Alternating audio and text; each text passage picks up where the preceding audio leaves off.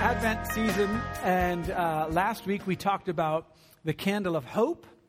And what we talked about with hope was, what do you do when you run out of hope?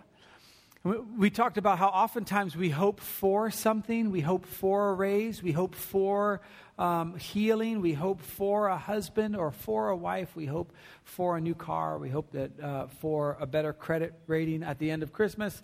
And we talked about how oftentimes we lose hope, right? Because we're hoping for something when in fact we should be hoping in someone, and that is Jesus Christ. And how Jesus comes in the midst of those things that aren't happening, when the healing doesn't come, when the circumstances don't turn out the way you expected.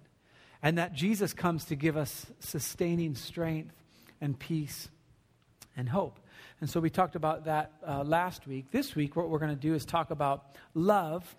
And more importantly, how does love really display itself in the Christmas season? Because we're all going to have all these opportunities in the season to display love, to give love, to receive love. And for all of us, it's going to come across a little different.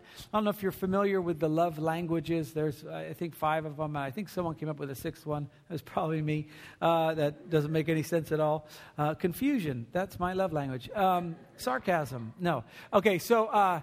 But people express love. I mean, for you, and my daughters and I were having this conversation just this week. One of my daughters doesn't like to receive gifts because it makes her stressed out. And then she feels like she's got to find a gift. Well, gift giving is not her love language. Her love language is quality time. And so it's important for me to know that as a dad or anyone who wants to date her. It's gift giving. So go have at it. You'll do a great job. But it's quality time for her. And so she would display love in quality time. Other people, it's acts of service. And so it gets kind of frustrating. If you married someone and theirs is quality time and yours is gift giving, oftentimes you'll be giving them all sorts of gifts. And what do they say? They say, I just want to be with you. And you're like, but I bought you a diamond. And they're like, I just want to be with you. And you're like, I was out buying diamonds. So it's kind of like that whole thing. Well, when you get to love and you get to the Advent season too, the Bible talks about love. And it doesn't necessarily talk about it in love languages so much. It talks about it in other terms. And that's what I want to talk about this morning. Is what does God say about love? What does Jesus say about love? And then how can we hopefully take some of these ideas, some of these principles, and bring them into this week as we end up going to family parties, as we end up going to office parties, as we end up driving around at the mall trying to find a parking space. How do we show love? How do we receive love in the midst of this season? And so that's what I want to accomplish this morning. We're going to look at a story that Pastor Bob actually talked about 2 weeks ago that he touched on for one of his points, but I want to take our whole morning and sit with this story to maybe understand the person that Jesus is talking to, because I think there's a lot of things that he asks, a lot of places he is going that we might want to go, or we might be tempted to go, or we might be coming from. You might be here this morning for the very first time, and you're just trying to figure out, what is this Jesus thing all about? What's God all about? Religion?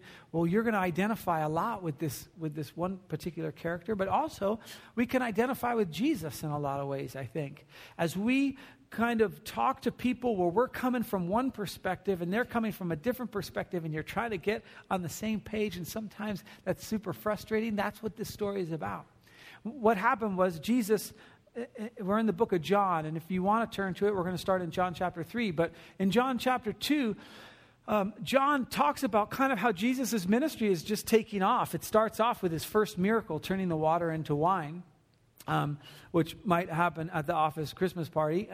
And so this is his first miracle, and it's kind of his way to just really kind of kick off his ministry. But then it goes right from there. He goes into the temple, and he turns over the tables, and he drives out the money lenders, and he's cleaning house, if you will. As a matter of fact, that's kind of the terminology he uses. He says, my Father's house is supposed to be a house of prayer, and you've made it a den of robbers. You've sold Toys for Tots pins. No, I'm kidding. Right?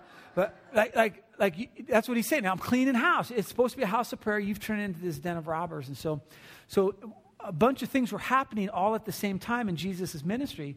In John chapter 2, just before this, it says that many kind of saw his signs and began to believe in him. Like, man, he's healing people. They probably heard about the water to wine thing, and everybody heard about it. Was all over Facebook, the turning over the temple, the thing. The internet blew up on that one. I mean, that was a big deal at the time, a huge deal at the time. I just can't even tell you what a big deal that was. Not just for the Jews, but also for Rome as well. And so that's the story we're going to pick up, is in that kind of backdrop.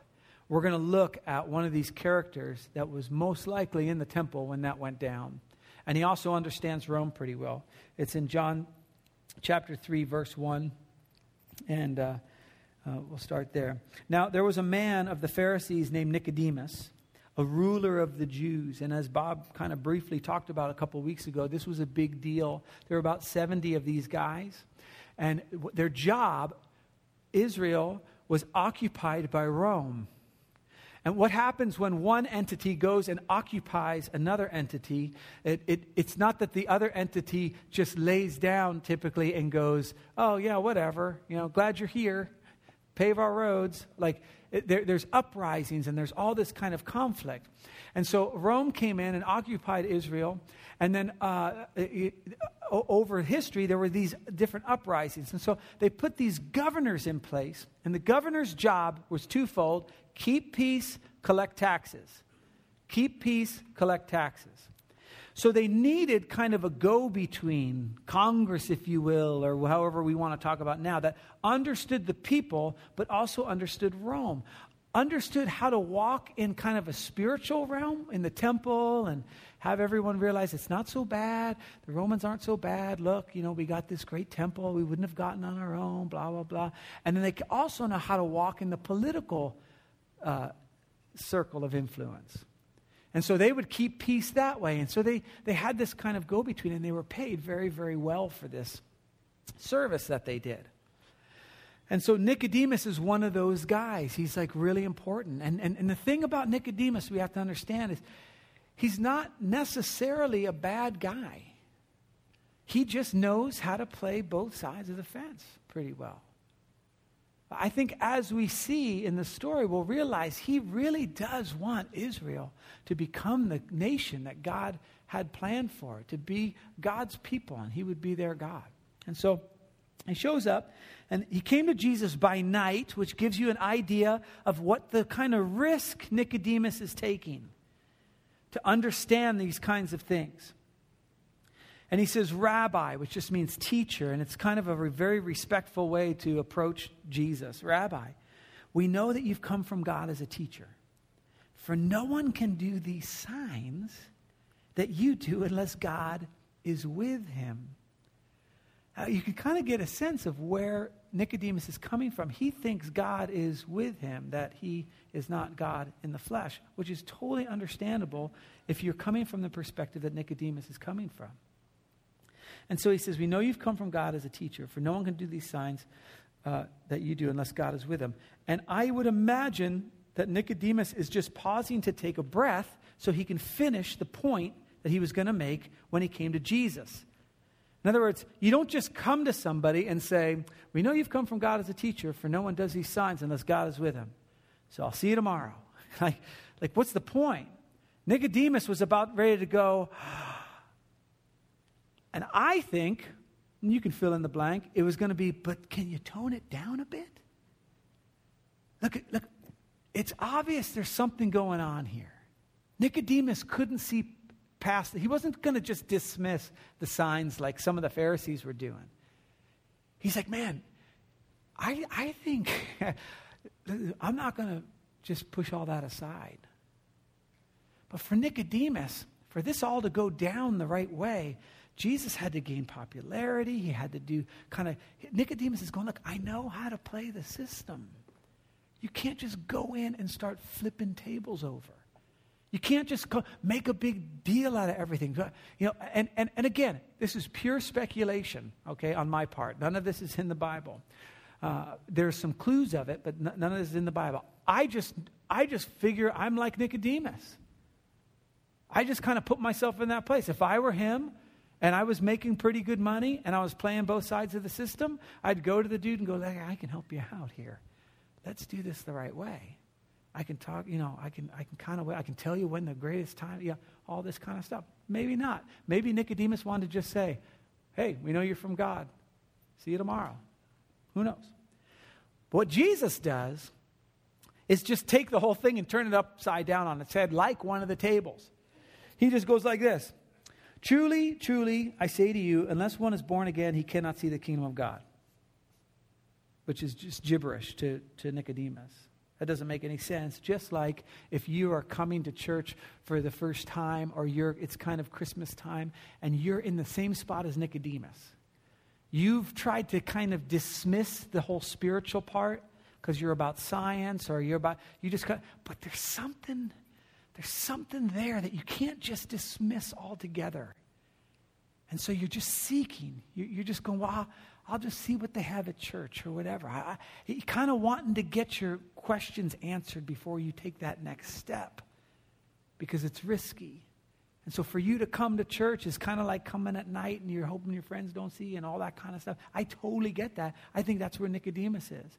And then all of a sudden Jesus starts using born again speech and Nicodemus, kind of like you or I, is like born again. Oh, no, not. I mean, and we've hijacked that terminology now and made it worse than it is. But truly I say to you, unless someone's born again, you cannot see the kingdom of God. This truly, truly is very interesting because John's the only one who uses two trulies in a row.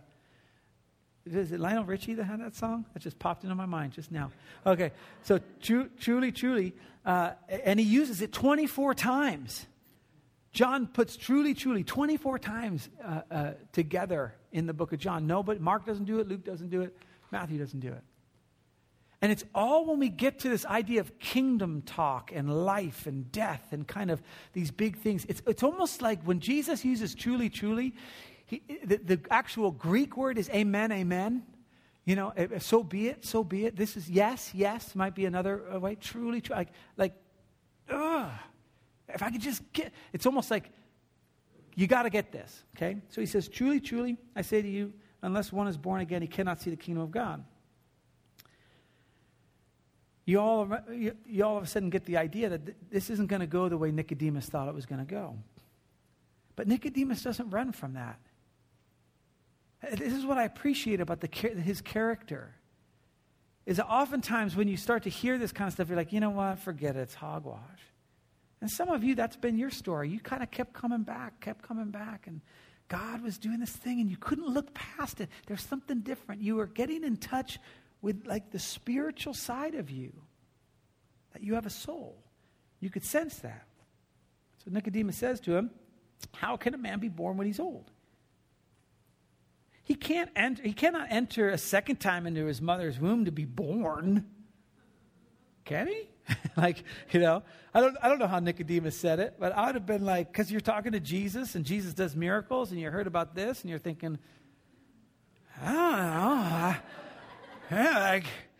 Yeah, you're trying to figure Jesus out. And so he says, he can't be born, can he? And I don't know if there was a pause or what happens, but it had kind of gotten weird for Nicodemus. And Jesus is like, oh, it's going to get much weirder than this. And so he continues, and he gets, again, what's up with the truly, trulies, Jesus? Just say it once, I get it. I say to you, unless one is born of water, this is so key, water and the Spirit, he cannot enter the kingdom of God.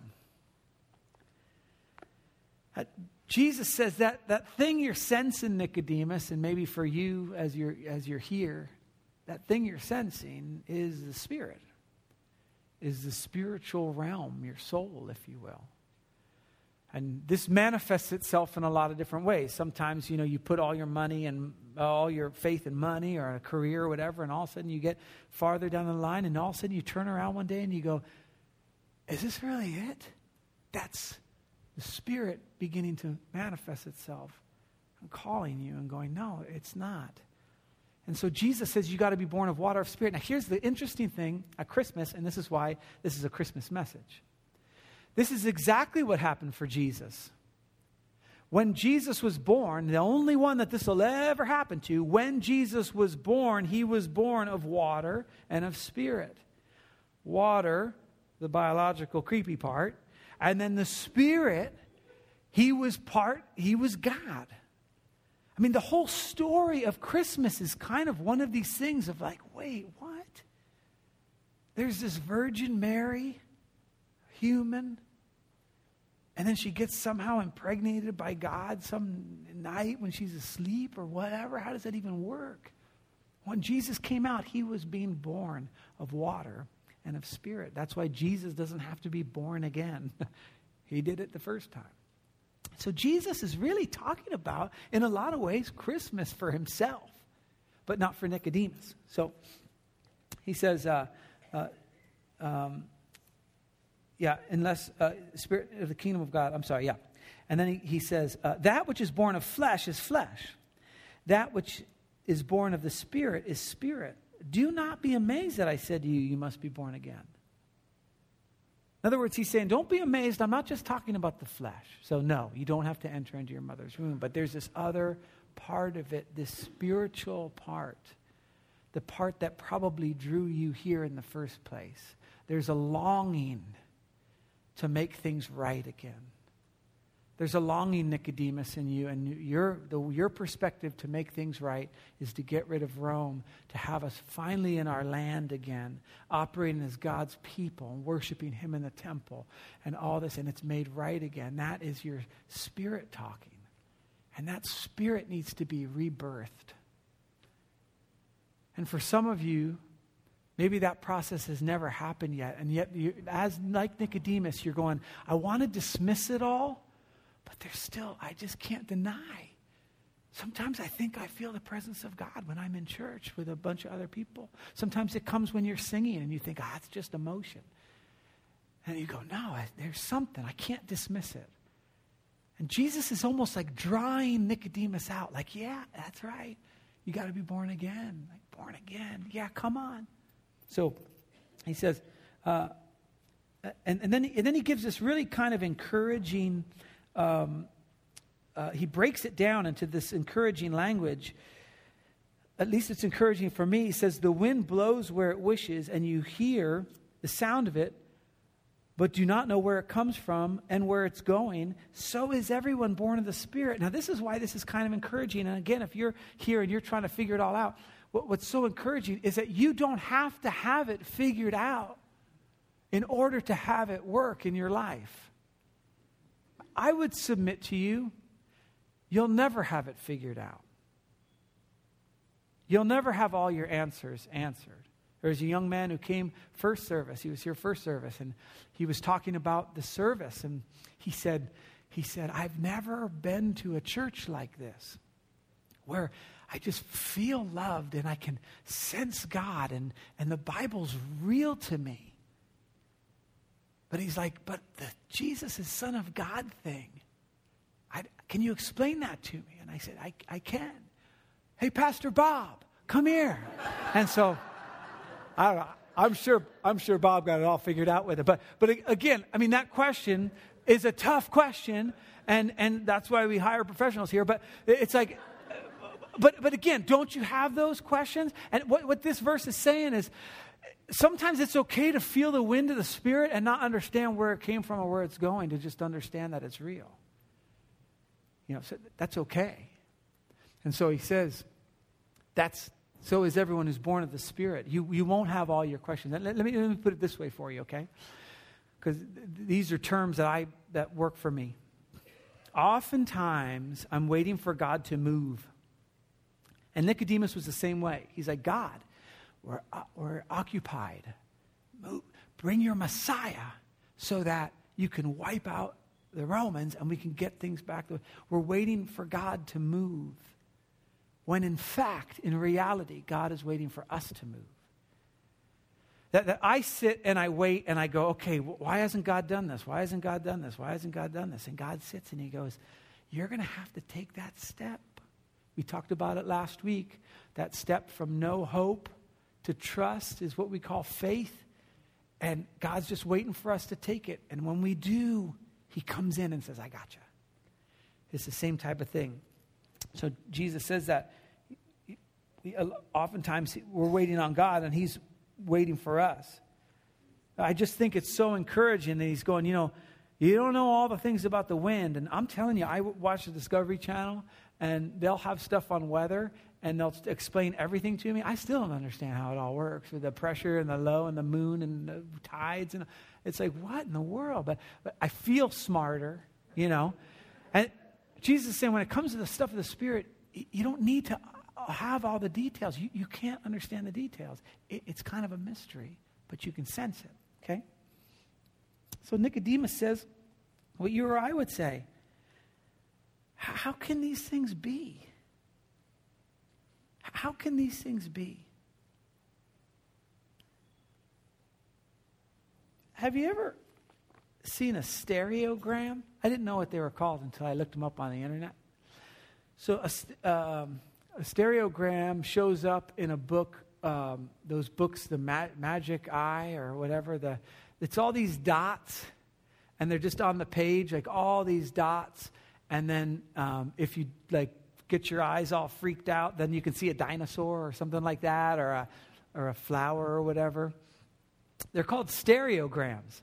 And if you don't know how to do them, they're super frustrating. So my mom bought me a book of stereograms. And they're basically just pictures, and you have to look a certain way, and then there'll be something like it'll come out, like it'll be 3D. And so I'm telling you, it didn't matter what page I was on. I could not see one of these stupid things. And then they have this key in the back, you can go and it's like the shadow of what you're supposed to see. And so I cheated, and I'm like, I'm going to go look. And I still couldn't see this thing. It's super frustrating. And I had a whole book of these things. I just wanted to put it in the trash.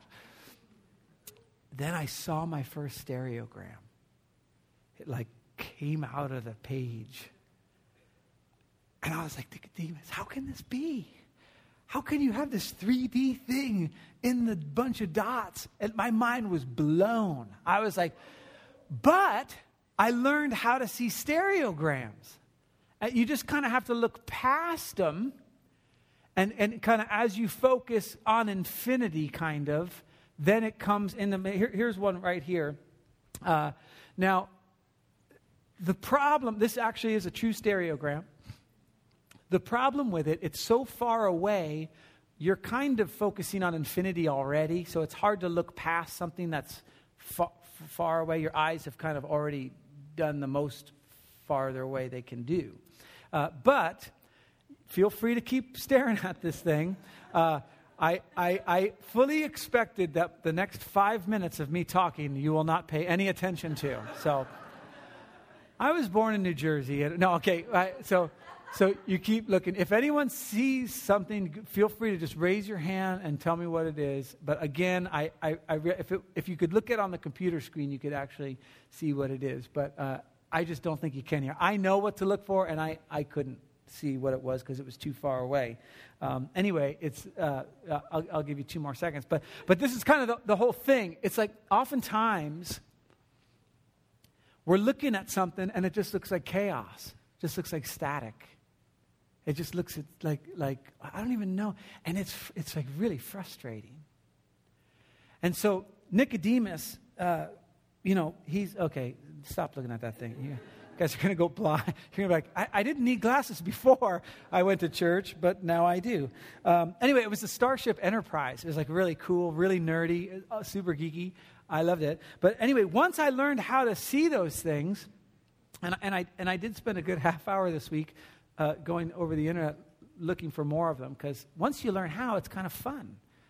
Because at first you look at it and it's just normal, and then you just kind of do the funky eye thing, and you're like, wow, I can totally see. It's a frog. Wow, yeah. And so it gets. But if you don't know how to do it, it's super frustrating and annoying. This is exactly where Jesus and Nicodemus are. Nicodemus is like, dude, you just showed me this picture that doesn't even make any sense. And Jesus is like, You can't see it? It's Starship Enterprise. It's like as broad as daylight. I mean, come on. It's in 3D. It's taking a nosedive. You can't, look, here's where and so that's where he is. As a matter of fact, I'll just show you where the Starship Enterprise is. It's like right around in here. And yep, there. Okay, no, but it's in there. Anyway, it is there, trust me. So Jesus says this, and this is just so frustrating, because this is what you would say to me if you could see the Starship Enterprise and I couldn't, right? He says to him, are you not a teacher of Israel and you don't understand these things? It would be like he's going, dude, the company you work for publishes these books. You can't see that?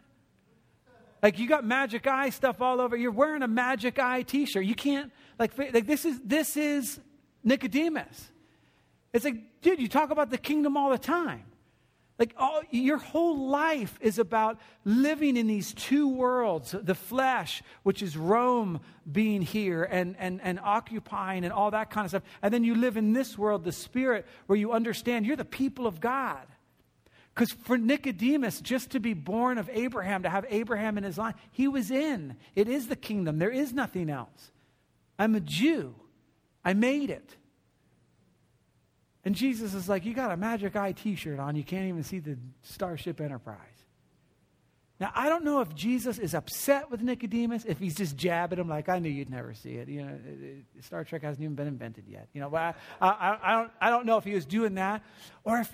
I don't know. I think he's kind of just like, oh man, this is like the key to everything.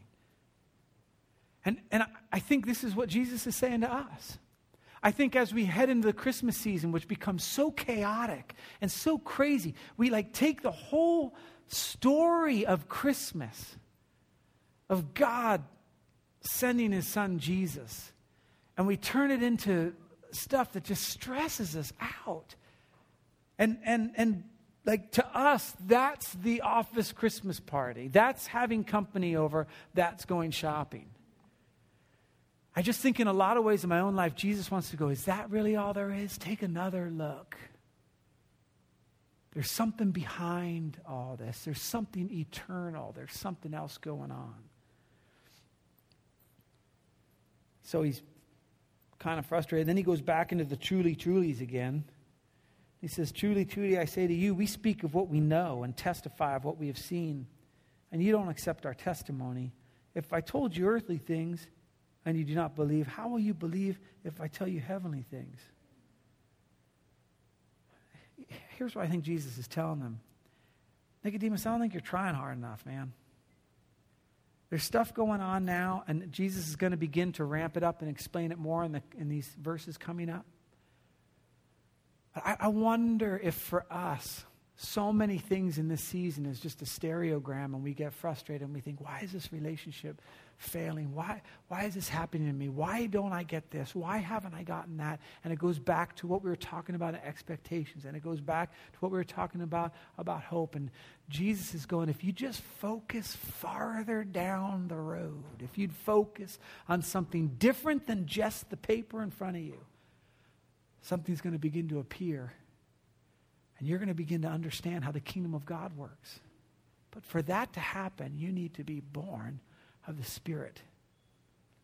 You need to understand that life is not just flesh and blood and just kind of getting your needs met. There's something else going on. And there's no better time than the Christmas season to understand that. With a baby who was born of flesh and of spirit all at the same time. So Jesus ramps it up a little bit for him. And he says, this is so trippy because Jesus is talking about himself right now. No one has ascended into heaven but he who descended from heaven, the Son of Man. I don't know if he was like the Son of Man. Like, you know, like if he did that, or if he was just kind of trying to keep still that stereogram there and just like, come on, Nicodemus, keep looking at it, keep staring at it. It's going to come to you a little bit. Keep it coming, right? But Jesus is talking about Christmas. But he who descended from heaven, and again, I don't know how the whole God-man thing works. Like, I don't know if he would like remembered what it was like to be in the Trinity prior to coming to earth. And he's just like, or that was like revealed to him then, or how all that kind of stuff works. It's totally beyond my pay grade. But it's like he realizes at this point, like, the Son of Man came down. But he doesn't stop there. Because Christmas is not just about Jesus coming as a baby and we do presents and we have a nativity scene and the wise men and all that stuff. There's an end game that all has to do with being born again in the Spirit. The whole purpose of Jesus coming as a baby, God in the flesh, God with us. When we sing Emmanuel, we sing God with us. The whole point is for something else, something bigger. A kingdom, another kingdom of the Spirit. And so even as Jesus is talking and he says, no one's ascended into heaven but he who descended from heaven, the Son of Man.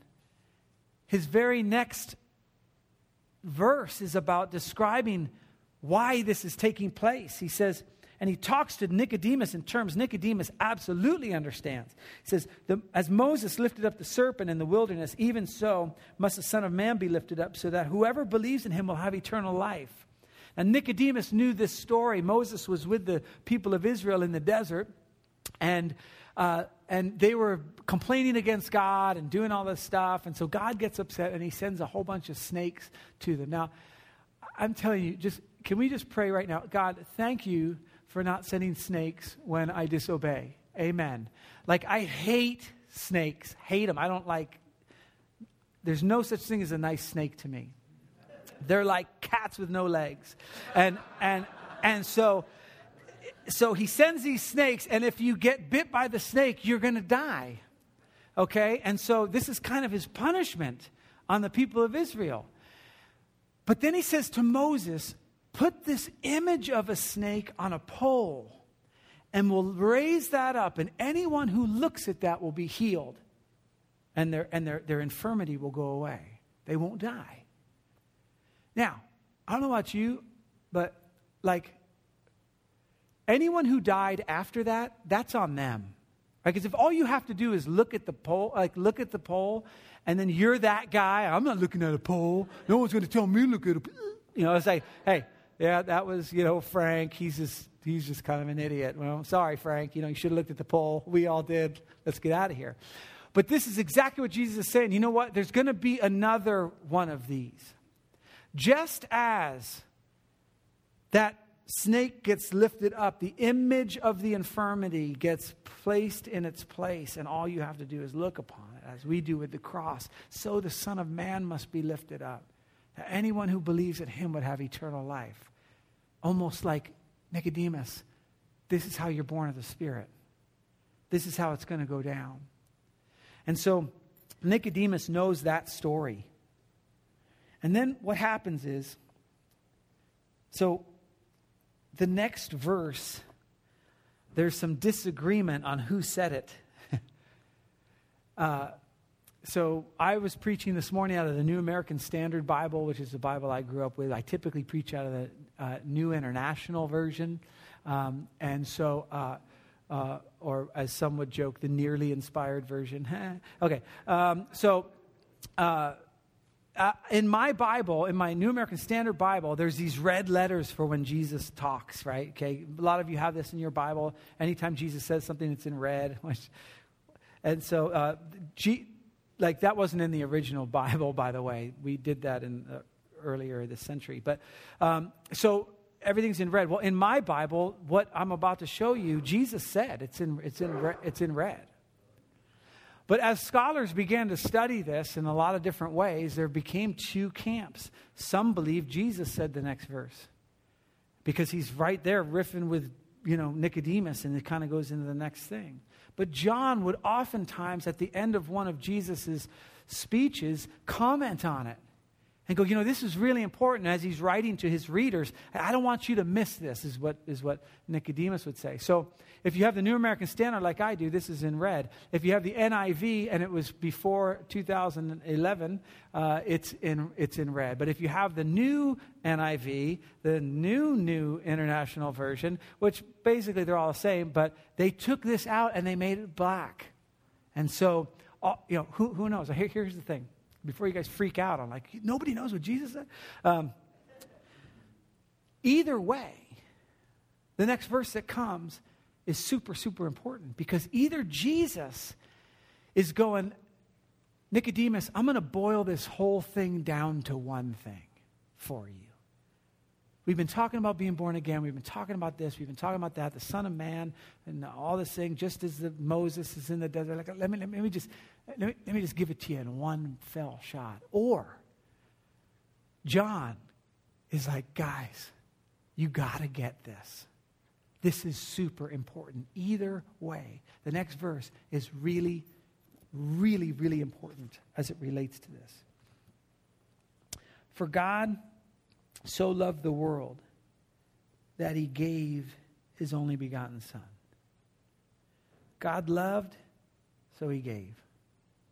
God so loved the world that he gave his only begotten Son. God gave of himself, essentially, that whoever believes in him shall not perish but have eternal life. I could totally see Jesus saying that. I could also see John saying it. You know what the real point is? God said it. God had it in his word. At a really crucial time, when Jesus is trying to explain, how do you see the kingdom in your own circumstances? How do you operate in the flesh, but then have this drawing of the Spirit of God? And so God has either Jesus say it or John write it or whatever. There's good arguments for both. He loves you. And he was willing to sacrifice for you. And so as we go back to the original question that we asked in the very beginning in this kind of Christmas season, how do we show and give love and receive love? We give of ourselves. We understand there's another kingdom happening. And this might manifest itself differently in your week.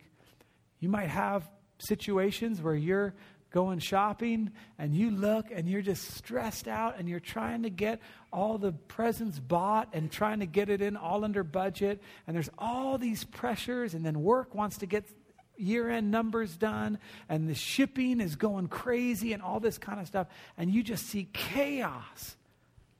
And your Heavenly Father says, look a little closer. That person that's going to visit, that family member that's going to visit that's so annoying, but look past that a little bit and see that I might be doing something.